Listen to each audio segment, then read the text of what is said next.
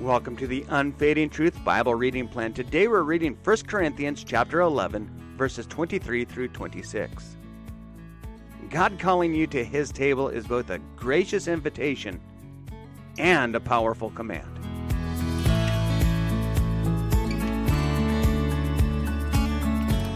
First Corinthians chapter 11, verses 23 through 26. Paul writing here, we call these the words of initiation that we often read during our communion time. For I received from the Lord what I also passed on to you. The Lord Jesus, on the night he was betrayed, took bread. And when he had given thanks, he broke it and said, "This is my body, which is for you.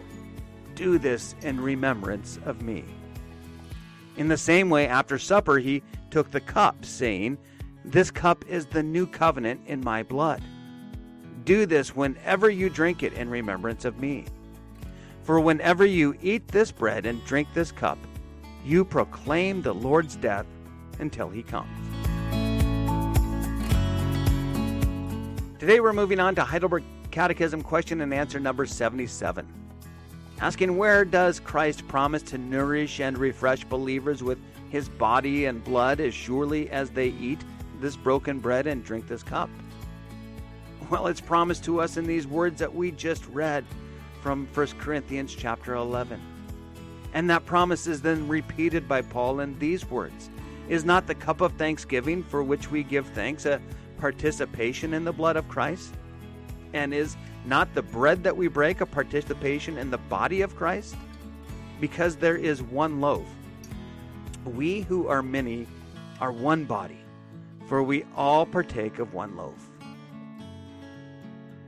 Today's summary and dig deeper post are a summarized paraphrase of the commentary of Dr. Zacharias Ursinus, who's the author of the Heidelberg Catechism, and he wrote this regarding question and answer 77. The Lord's Supper was instituted by Jesus on the night he was betrayed, during the last celebration of the Passover.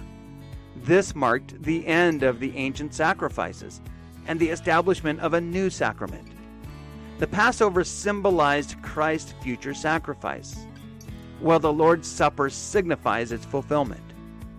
By instituting it at the time of his death, Jesus made it a testament or a last will.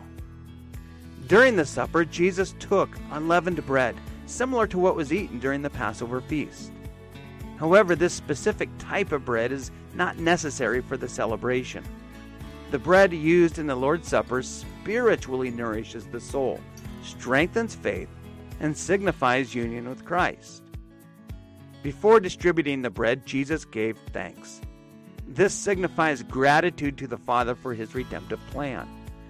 Jesus then broke the bread, symbolizing his suffering and graphically depicting what would happen to his own body, how he himself, like the one loaf, would be distributed to all who trust in him.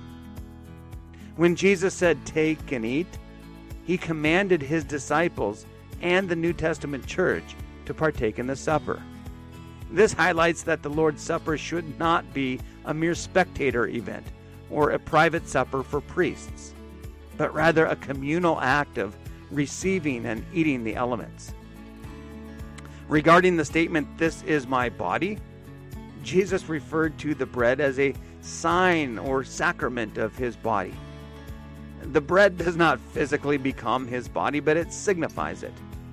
Likewise, the promise attached to the sacrament establishes a connection between the sign and the thing signified, not through physical union, but through a sacramental union. This bread becomes the sacrament of Christ's body through this promise, which requires faith from the participants. The supper was instituted as a remembrance of Christ, including his death and the benefits that he has obtained. It's not solely a meditation on his history, but a remembrance that involves faith and gratitude. The supper calls believers to remember Christ's sacrifice, appropriate his merits through faith, and publicly express gratitude. Jesus commanded all to drink from the cup, refuting the practice of denying the laity wine. The argument that the command only applied to the disciples present at the time is flawed, as all believers are referred to as priests in the Scripture.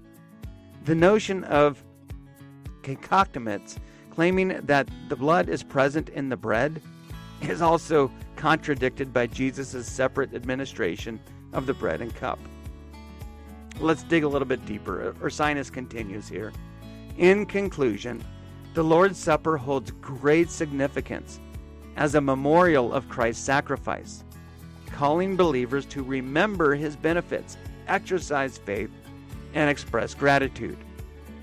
The Lord's Supper is a communal act of partaking in the elements, symbolizing the body and blood of Christ.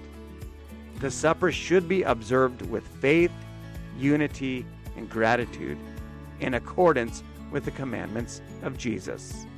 Written by Dr. Zacharias Ursinus in 1563, and understand that he was 29 years old when he wrote the Catechism and this commentary on it.